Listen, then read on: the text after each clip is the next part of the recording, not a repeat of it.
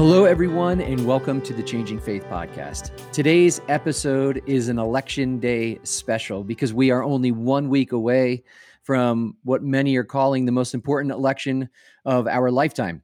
Now, it's most likely not what you think. Today's episode will be very political. However, our guest today will share about what he's learning about kingdom politics, and we'll discuss what that means more and how this is producing in him a conflicted allegiance. So we'll be political, but it's not partisan in the way we're often thinking about it. Now, I couldn't be more thrilled to learn with all of you today from our guest, John Huckins. He is the co-author of the book titled Mending the Divides, Creative Love in a Conflicted World. He's the co-founder and director of the Global Immersion Project, which is a training organization helping individuals and communities in everyday peacemaking. And they have become a wonderful friend and teacher to us here at Denver Community Church. John's written for multiple outlets, including the USA Today, Red Letter Christian, Sojourners, and Relevant Magazine. He also has other books titled Thin Places and Teaching Through the Art of Storytelling. He lives in San Diego, California, with his wife and 4 children. John, welcome to the Changing Faith Podcast. Thanks, my friend. Fun to be here with you again. It has been, we were just mentioning, it's probably been 3 or 4 years. It was our past house, so it had to have been at least 3.5 years ago since I was with you. Yes, and I think you were in the middle of moving out or into a new house, one of the two, the last time you were on the podcast. You're right. I remember standing in an empty bedroom worrying about the echo because it was empty because we were moving. So wow, there it is. We figured it out. We're so far technologically now. We're way down the road. True. You and me. Oh yeah, clearly, I am really savvy in that regard. Oh yeah. Well, first off, tell us a little bit about yourself. What should our guests know about you, or what would you like our guests, our listeners, to know about you? Yeah, I mean, I think in the context of this conversation, it's worth noting that I live in San Diego, Tijuana, which I really see as a binational city, interdependent on one another, the politically, socially, economically, relationally, spiritually connected. And so that not only informs how I show up as a neighbor, it informs how I show up at a binational borderlands, where like one nation that I happen to reside in, 13 miles from the border, United States is a modern day empire in many ways, and Mexico is not. And so it just like the front row seats of the ways that our nation state informs our neighbor, I think is an important thing. That social location is a big thing to note. I have 4 little kiddos, and life is sacred chaos every day. And we're navigating all of that in this moment, especially.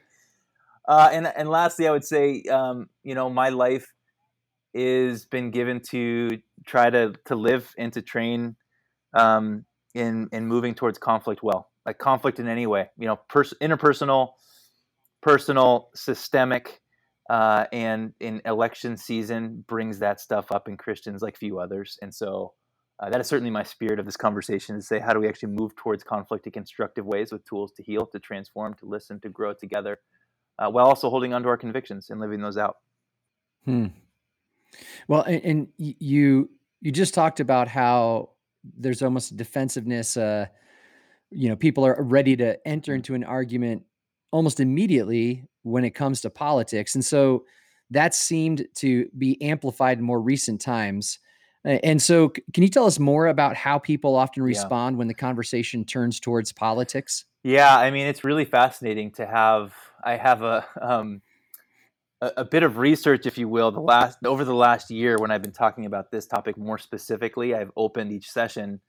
The first half of the year was in person. The second half has been virtual since COVID. But by listing a bunch of words that are connected to our political process here in the United States, like seemingly objective, like Republican, Democrat, Donald Trump, Joe Biden, Super Tuesday, things that are just part of our process. And I asked the question, what emotion or feeling came up for you as you heard that? Oh, fascinating. And it's a really fascinating right brain thing, because we often say in the left brain cerebral thing, but what do we feel viscerally in our bodies, and what does it stir up in us? And 100% of the responses I've gotten to date have been connected to anxiety, has been the number one, a sense of unknown about the future, a fear, scared, conflicted. I mean, all the emotions have been bent towards negative, not connected to hope, which tells us something about the state of where we're in politically in this country. I think it also tells us some deeper theological pieces about where we place our hope and why hope in any nation state is insufficient as followers of Jesus. But it speaks pretty loudly as to we're all walking into rooms hurting right now.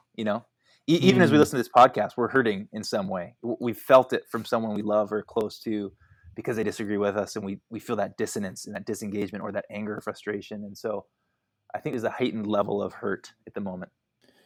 When you did that research, was there anything, and maybe it was a level deeper, or this is the more cerebral side that you mentioned, but is there often an assumption that politics means partisan when that subject comes up?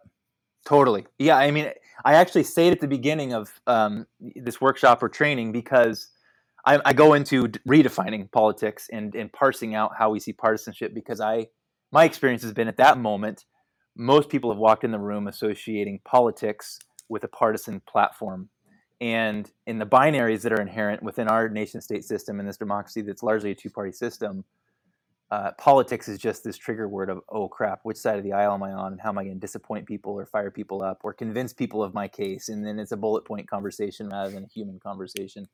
So yeah, to answer your question shortly, yes, it's largely associated with partisanship. And how then do you define politics in a way that you find is helpful for people in this conversation?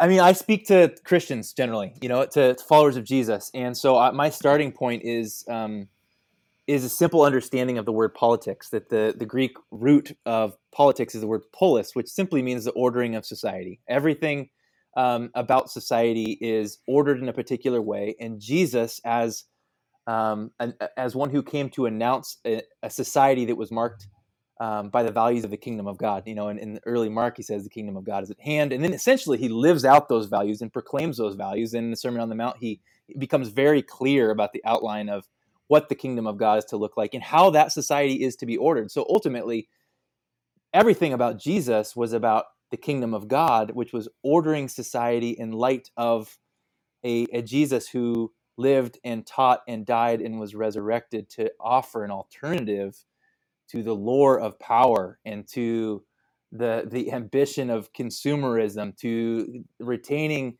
power and privilege that compromised our ability to care for the vulnerable and least of these. It was a kingdom, as we often talk about, that was upside down compared to the Roman Empire. So if we talk about politics, we, as followers of Jesus, it's just about participating in ordering society in light of that kingdom. It's not a partisan thing. And so really, I'm trying to work at saying we need to critique how we've engaged politics, and that's where my critique lands. I don't want to just start on a partisan. I don't want to just critique the Republicans, the Democrats. That's not a helpful starting place. I think we all have differences of perspectives, and depending on the policies and our own baggage, it just fires things up. But if we start at the bigger, okay, how do we as Christians engage the polis that we've inherited in the United States, the society, and order it in light of who we trust as king of the kingdom of God? Now, you've been speaking to this as you talked about the workshops that you've been doing that are now online. I know you've already also written some blogs about this, but you talk about this conflicted allegiance. Can you unpack that a little bit for us? Yeah, you bet. I mean, a little backstory is I was raised in a home that, not from a hostile perspective. I think many of us probably come from this place, a conservative evangelical home that groomed me in such a way that understood that the United States of America was synonymous with God's mission of the kingdom of God. Like when the United States mission is advancing, the mission of God is advancing. So that would inform and color the ways that I pronounce my support of military invasions or understood our role in the global world. And that was just baked into my bones. And ultimately, what you see in this is this Christian nationalism that God has blessed the United States as a divine instrument of God's favor in the world, and that is incredibly destructive and it's idolatrous. And I call that in these workshops a cross and country kind of faith. Like we're holding our cross and our country in one hand as synonymous, and kind of we're throwing crosses on shields like Constantine did 1700 years ago, saying God. God's on our side. And then there's this other paradigm that I think many of us can draw to out of an allergic reaction to this crossing country faith that I'm calling apolitical and isolated, where we say things, and a lot of evangelical churches I think fall victim to this. We say things like, we don't talk about politics, we just talk about Jesus, because we're scared of the implications. Like, if we talk about politics on this stage, it's going to blow things up, and our funders are gone, our board's going to disassemble, and it's just getting in the way of our gospel message. And it's really perplexing, because then you're like, hang on a minute, but Jesus was political in light of the kingdom of God that said the first will be last and the last will be first, and you turn the other cheek and you walk the extra mile. Like, it's this alternative economy. So that faith, that paradigm, that apolitical piece, I think, is a very privileged, isolated way to live. And ultimately, it falls short when with those of us like you and I who inherited privilege, which I define as simply the ability to walk away from the plight of those on the underside of power. When we get close enough to people that are impacted by broken systems, like in my neighborhood, I mentioned I'm in a border town. So many people I love are impacted by broken policies in my region. Border policies, many of my neighbors are undocumented. It's very privileged of me to say, oh, yeah, I'll pray for you. Or, oh, yeah, we only talk about Jesus, we don't talk about politics, while they're being separated from their kids because of broken policies that I'm perpetuating or voting for, or at least apathetic toward. So what I'm proposing with this conflicted allegiance is to say, okay, whoa, we got to transcend these two broken paradigms. Again, this is not partisan. This is just a broken way that Christians have engaged the nation state. And we have to hold our primary allegiance to the kingdom of God. The kingdom of God is our trajectory and the values that it embodied through the life and death and teachings and resurrection of Jesus. And as we've seen played out through church history in so many ways. But we also have to leverage our influence of the blue passport, of our U.S. citizenship. Otherwise, we're kind of adhering to this all fly away theology. Like, oh, I'll just pray to God and say the prayer and I'm out of here. And then all those that don't have the color skin that I have or the blue passport like I have are broken by these systems that I'm called to participate in. We live in a democracy, and I have the ability to change the broken systems that are breaking my neighbors. So that's also a kingdom mandate. So it's holding in tension. It's not necessarily saying they're equal, my citizenship to the kingdom or the United States, but it's acknowledging that both are at play. And many of us who live in nation state, for us in the U.S., we do. Whether it's France or it's England, you name your country, it's all about our orientation to power in the nation state. It's not just a critique of the United States necessarily. You know, you mentioned how some churches say, oh, we don't want to get political. And I remember saying years ago in my ignorance in a conversation around race that this will be a slam dunk because the Bible seems to be so clear about the dignity and rights of all human beings made in the image of God, and that this is not a political issue. And here I am some years later recognizing my own ignorance and blindness, and now recognizing it feels like so many issues, important conversations have become intensely political, whether it's women's equity, whether it's racial justice, whether it's immigration. Could you help us understand? And I'd love to hear your perspective on why you think this is that we've almost forsaken our first engagement with these conversations, being that of kingdom and the heart of God. And now it's coming from the political place. Mm-hmm. Yeah, I mean, I think I hear what you're saying, and jump in if it's going a different path. But I think that, like you said, in the well-intentioned ignorance of saying that race is not political, it's a kingdom thing. I think that's largely true in many ways, but that is a reflection of people, again, like you and I, and I've done the same thing in my context, being insulated from the very systems that are broken. We're not familiar with the nation state political reality of our black and brown neighbors, because we kind of can live above a lot of those. And so I think so much of this has shifted as we've become more proximate with those on the underside of power, proximate with those in pain. And it's not necessarily even just physical proximity, but proximate in our learning, in our understanding, in reading the books and watching the documentaries. All that's going on around race right now is so significant for us to continue to become proximate, even if we can't be sitting around the table because of COVID. But that shifts, like, that doesn't allow us just to say, oh, this is a the Bible's pretty clear on this, and so we're good. This isn't going to wade into politics. It is political because everything about how it's experienced by that community is informed by the way our nation state has chosen to order itself, and that's helping us, I think, get a little. It's helping us grow in empathy and also get more smart in how we're engaging and leveraging our privilege on behalf of those on the other side. Yeah, and it seems oftentimes we when we launch into these conversations, there's a starting point. And in my experience, what I've seen more and more, especially in our recent times, is the starting point for many people who call themselves followers of Jesus is with their partisan Mm-hmm. stance, the partisan line. Where what are some helpful things that you've discovered? What helps people get back to starting with kingdom ethic first and foremost versus just the party line? Mm-hmm. Well, I first want to say I think that the party lines, like the critique, can be waged at the left and the right if we want to fall in the party line language. I think Oh, for that sure, you know 100%. I think I don't want anyone to be listening in saying I'm only critiquing the right and the Christian nationalism I had grown out of. I think the left has also fallen victim, and I think there's lots of reasons for that. Christian progressives have made an idol out of our partisan politics in many ways too, and it's come at the cost of the way we talk about and to each other, like the dehumanization, and that starting point of "you are my political enemy" has disrupted my ability to understand as followers of Jesus. I refuse to be enemies with you. Like, I not only refuse to be enemies with you, I Mm. am called to love you and to pray for you. Doesn't mean I agree with you. Doesn't mean I compromise my convictions. But I do wonder, like, very bluntly, can we live our convictions without being a jerk? I think we can.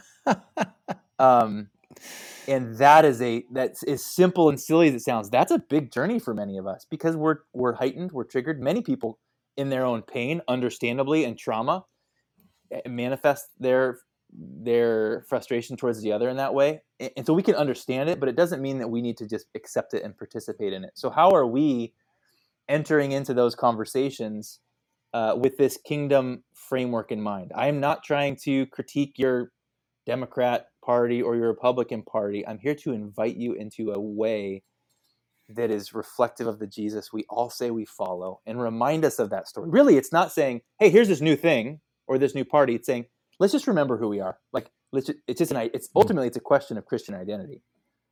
Who do we follow, and who are we in light of that? Has to be our starting point for how we show up in these conversations. And then when we get like it doesn't mean other people are doing that work. So when you go into that conversation with someone that's ideologically opposite of you or just wants to critique you, how are we prepared to absorb that?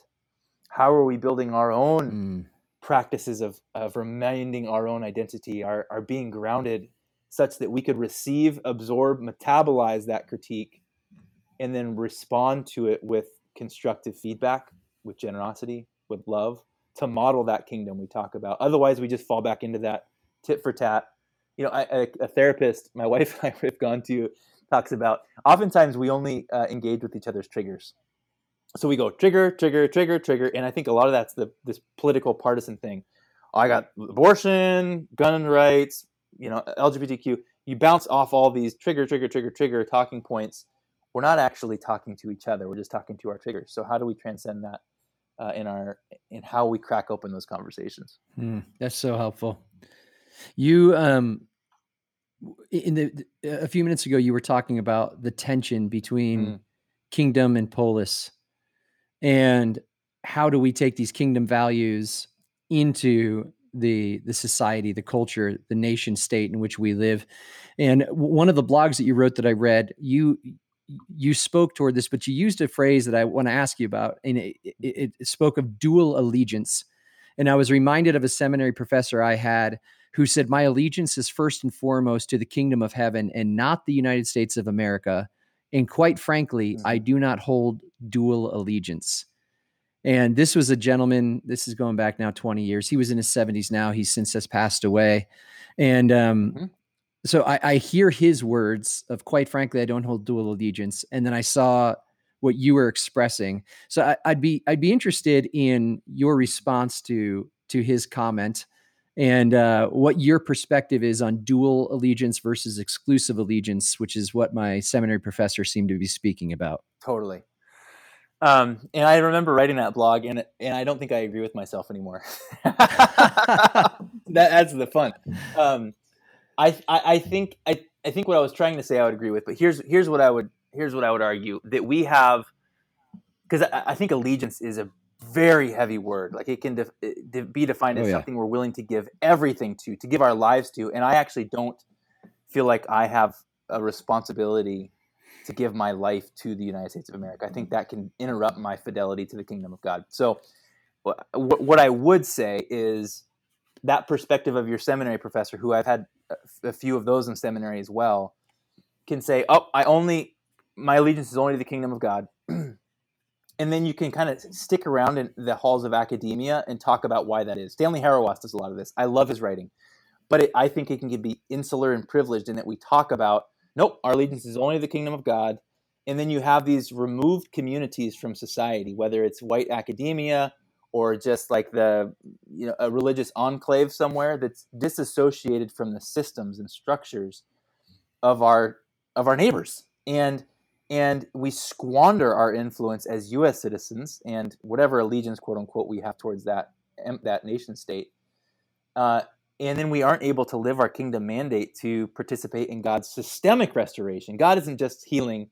We define peace organizationally as a holistic repair of relationship. That happens on a personal level. It also happens on a systemic level. So I would argue we have to have, rather than, I would change my language from dual allegiance to acknowledge there is some sort of dual citizenship we need to be aware of. There is certainly a citizenship to the kingdom of God. That is primary. It has to be priority. But there is a citizenship that is real for those of us in the U.S. that has to be leveraged. And it can't be wielded for power and gain, but it has to be wielded on behalf of those on the underside, like literally giving away our vote to those that are impacted by broken systems, even if it means I pay more taxes or I get less of a break on my mortgage, like whatever it is. That's the kingdom way to think about that. Listening to you talk, I'm reminded of those from the Quaker tradition. Mm-hmm. And it was actually the Quakers were ones who in large part set the table for the abolitionist movement, both in the UK and here in the United States. And there's a great book on the history of the abolitionist movement in England, written by a guy named Adam Hochschild, called Bury the Chains. And he speaks about the Quakers, who were this really bizarre group of people in the viewpoint of most modern, everyday, average English citizens. So they would never remove their hats indoors. They would never refer to anyone in political leadership as Lord, because they had one Lord and one king. And they were such oddballs to everybody. And yet, exactly what you're saying, they didn't just say, well, we're kingdoms or citizens of another kingdom. They said, because we're citizens of that kingdom, we now will invest our energy into what's happening here in this empire called England. And they're the ones who really fomented the will and started the ball rolling way before, like decades before William Wilberforce ever even thought about abolition. So it's a fascinating thing to hear you talk about it, as this is what it means to be a peculiar people, as the Wesleyans were called in the 19th century, that we're not normal for all the right reasons. That's right. Maybe we could say it that way.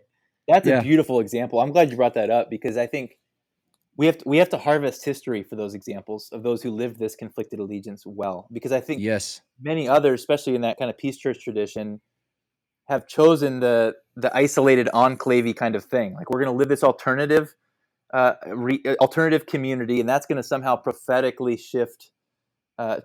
call out the systems and structures, but only through their lived witness in their own communities, where you're saying, no, this Quaker community lived that peculiar, odd life, which they would say was flavored by their commitment to Jesus, which is wonderful. But it also transcended into the systems and structures on behalf of their commitment. Yes. I think that there's lots of examples, but we have to harvest them, and we have to become students of that, because this has not been the posture of Christians, at least in the United States, that I'm aware of. It's not been the majority posture of Christians since we've been around. country. Now, one of the things that does come up, at least for me in the past in this conversation, is, and again, this is on both sides, but people begin quoting Bible verses, Mm-hmm. and there's there are a few things I dislike more than people just snagging a verse out of the ether Yeah. and using it. By the way, I've done that. I can imagine maybe you've done that in Oh, the baby. past, John. Guilty as charged. But the two verses that I've had quoted to me the most in regard to this conversation, I want to go one by one. The first is when Jesus is in the temple. There are the Pharisees there, who, or some in the religious leadership, more fairly, who are trying to catch him in a trap to get rid of him because he's a threat to their power. And they say, should we pay taxes to Caesar or not? And for those of you listening, the background to that is, if Jesus says absolutely not, he's guilty of sedition, therefore he can be executed or at least arrested by Rome. And if he says, yes, we should, then he violates the commitment to God, which is the call of the Jewish people as the people of God. So they've got him. Damned if he does, damned if he doesn't, kind of deal. And then, if you know the story, he has a coin and he says, whose image is on it? They say Caesar's. And then this is the quote: render or give to Caesar what is Caesar's, and give to God what is God's. This is Jesus's response. And a lot of people, when it comes to this political conversation, my experience is that they almost use that as a way of dividing things. Well, there's Caesar's stuff and there's our stuff. There's the church and there's the state. But what's been your interaction with that, and what's your perspective on that? That's a incredibly difficult verse, and I understand why people have interpreted it different ways. And I don't know if mine is anything unique to the contribution to the conversation, but I do think there's some there is a subversive prophetic edge in Jesus. Coin flip, like, hey, like Caesar can keep what's his. Like the economy of the kingdom does not run by these coins, and so sure, like play your games, do your thing, enjoy the bread and circus of the empire, and have what you want. I think there's something there. So that could be seen as like, well, that means he's disassociated from the systems and structures, and I don't think that's the case. I think in regards to how that moment went down, I think that was typical to Jesus, thinking of that kind of third way. Let me provoke in a way that is up for interpretation. But you see the way that Jesus is,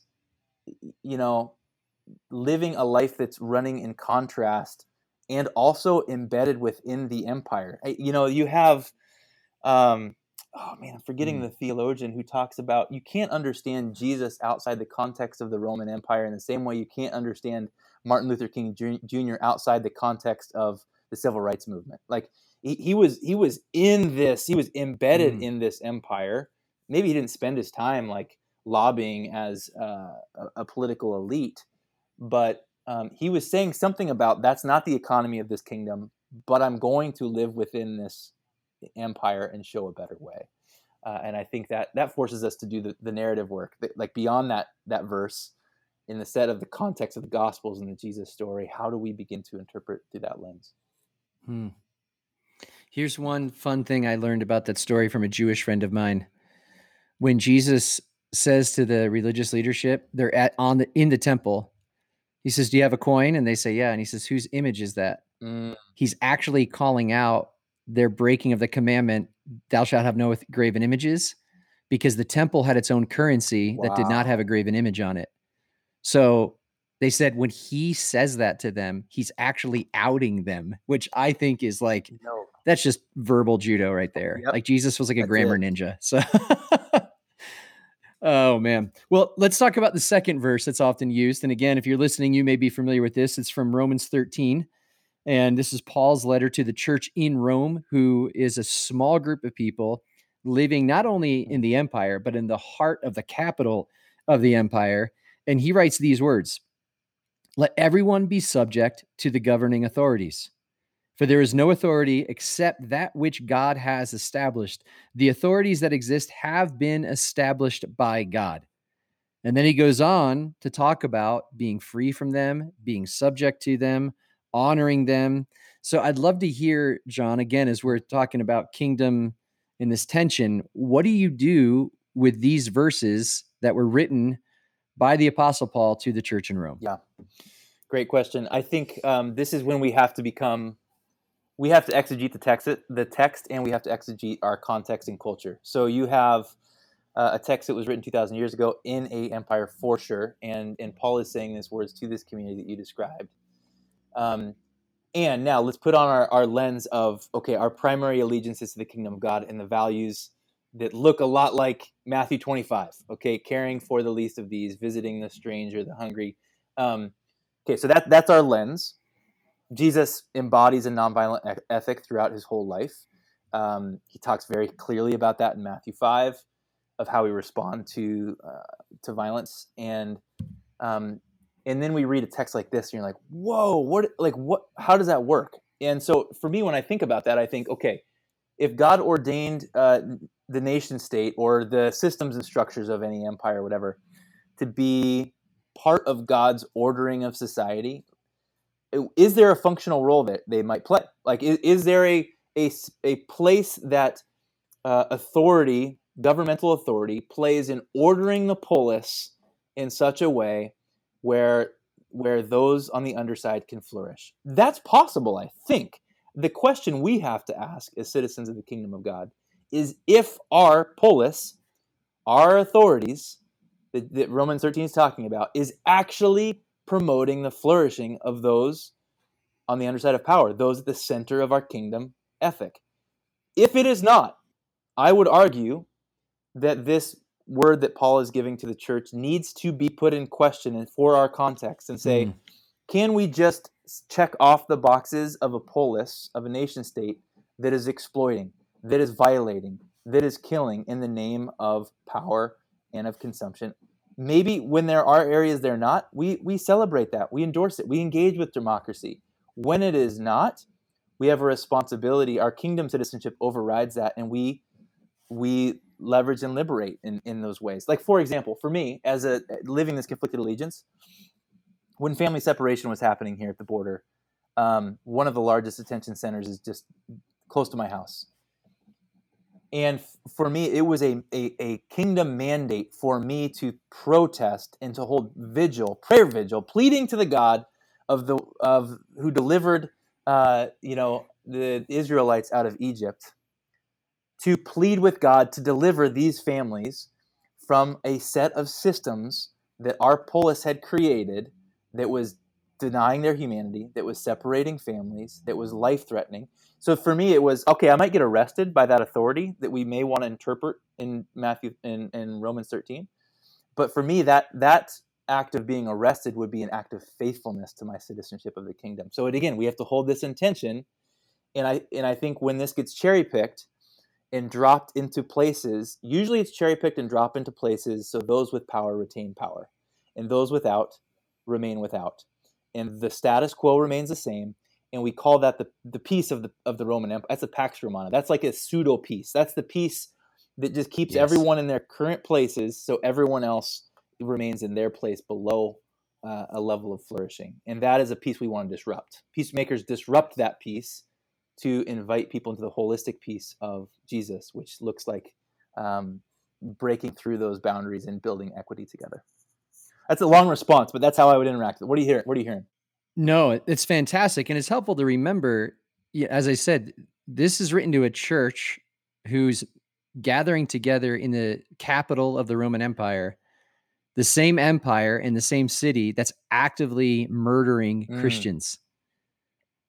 And so as we think about that, and as we listen to this together and learn from John together, there's the sense in which you have a pretty hard sell to say that this is a wholesale endorsement of any and all nations or governments. And so I love what you just said. It's often used by people in a place of power to hold on to power. That's such a helpful perspective. And as I'm listening to you, I just went back to what you said at the beginning, that you grew up similar to the way I grew up, in a more conservative evangelical tradition. And now you're telling a story, which I love, about being at a detention center, holding vigil, protesting, willing to be arrested. And I immediately went to, okay, I know that there's not one step, but what are some of the things that began to to challenge your thinking and invite you to take a step forward. And I ask that because there's so many people who Mm-hmm. seem to embrace the United States. And by the way, for those of us listening, as I often like to do with myself, I'll say, oh, yeah, we should embrace the US. But let's say it this way: who embrace consumerism, Mm-hmm. who embrace power, who embrace greed at some level. These are the values of empire. So what is it that caused you to loosen your grip on those things, or is causing you and continuing to cause you, and really move more and more and more toward an embodied life of a kingdom citizen? Yeah, great question. Dr. Reggie Williams, who is a Black theologian who studied Bonhoeffer, who was trying to live this in the context of Nazi Germany. He asked, I was talking with him last week, he said the question we have to ask is, who is being crushed by our polis? Whoa. There's no such thing as being apolitical. But we have to ask the question, who is being crushed by our polis? Our action or our inaction means we are being political. And will continue to crush those being crushed. And so for me, the answer to your question is, I began to get proximate with those being crushed by my polis. And some of it it was an intentional movement to get close, and others I just got blindsided by it. It was my friend Christian, and a Christian Palestinian named Milad, when I'm studying in Jerusalem as part of my seminary degree, saying, why do your people think I'm a terrorist? I follow Jesus just like you do. And he's exposing me to the stigma and stereotype he lives under as a Palestinian who lives in the West Bank, in this Christian, talk about God using the U.S. as God's instrument in the Holy Land and bringing upon the eschaton, the final things. He was a pawn in a divine drama that my narrative had created and imposed on him. Wow. Whoa, like that ruined me. And now I've made a life of learning from him and his perspective. It's my friend Noemi, who is undocumented and dynamic young woman who needs to be a bigger player in shaping our society, who can't vote, and says that if you don't, I can't vote, so I need you to on my behalf. It is understanding that my neighbor, who is a faithful, one of the most faithful Christian women I know, is undocumented. And when she was deported and separated from her 5 kids, and realizing that her faith is her guiding light to navigate the broken systems that I have either participated in, been complicit in, or actually created and developed.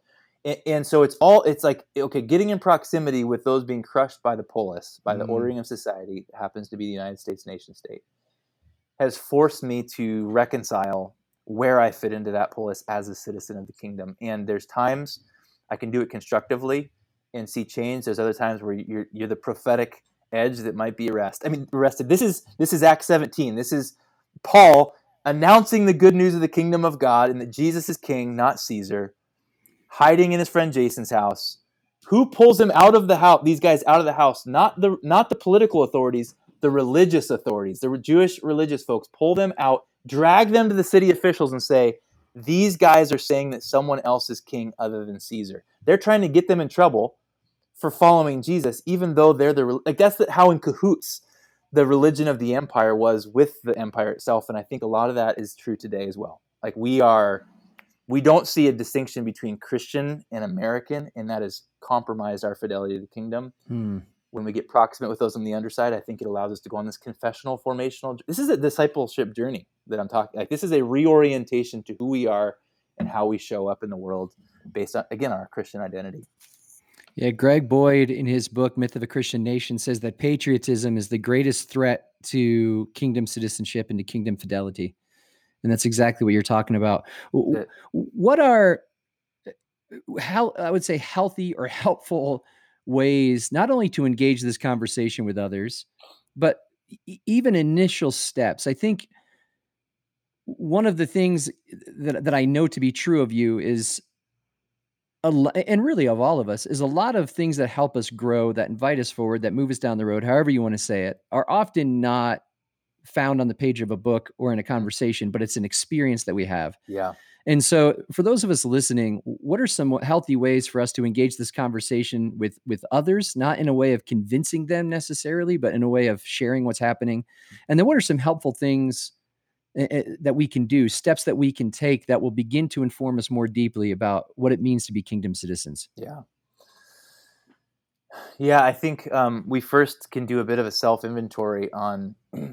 We can say things like our hope is in Jesus, our hope is in the kingdom of God, but where is our hope right now? Like, are we part of the masses who are just feeling so anxiety ridden by what's going on?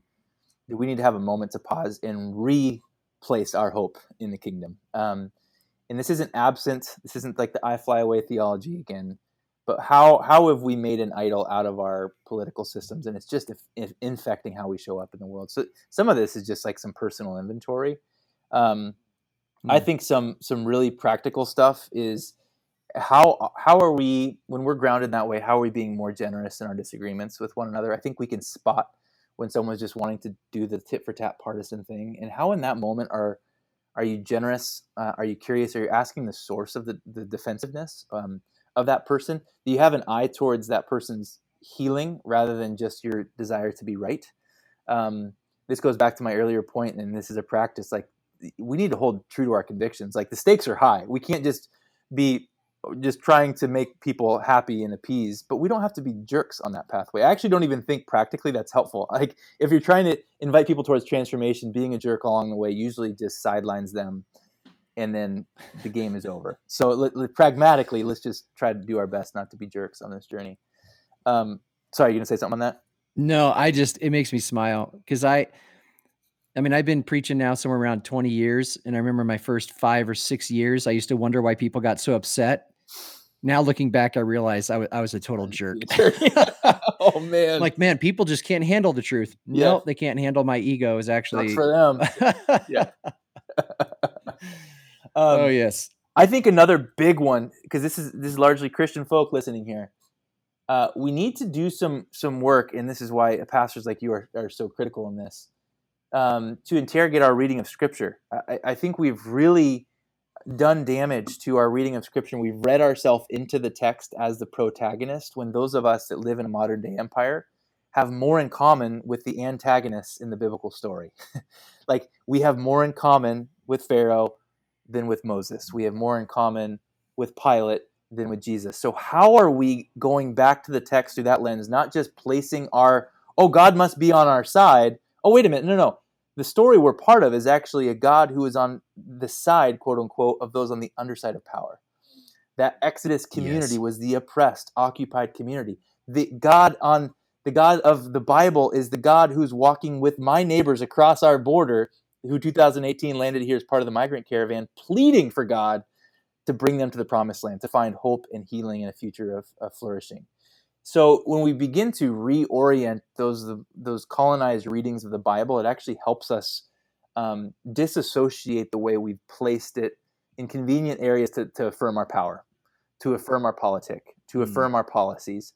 And that's a long, lifelong journey, but there's guides out there. I even was talking, Lisa Sharon Harper does a lot of great work on this. The Very Good Gospel is a book she has, and talks about nearly every book of the Bible is written from the perspective of the oppressed.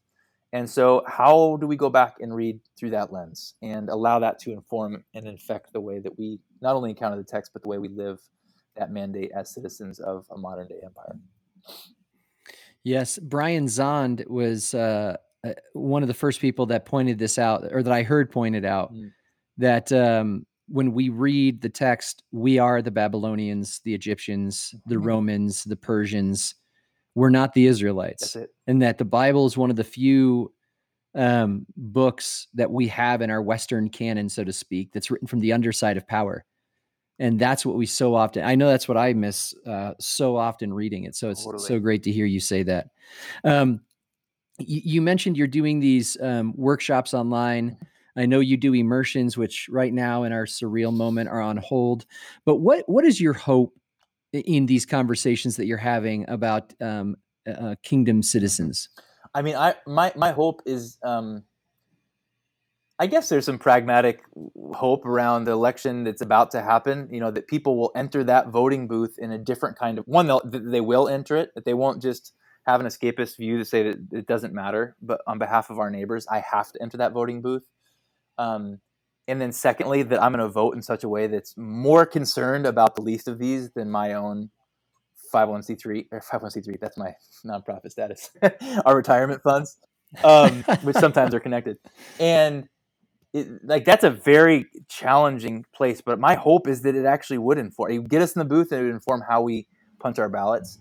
Bigger than that, my hope is that this is a reorientation of identity around whose we are and how that shows up as citizens of our nation state, that we can be more generous with those on our political other, because our orientation is towards the kingdom of God. And so we can engage in disagreement more constructively, and we can move towards healing together, because we're not just worried about winning a partisan debate, that it can move us on this trajectory, as we talk about, of peace, of shalom, of restoration, God's healing of all things.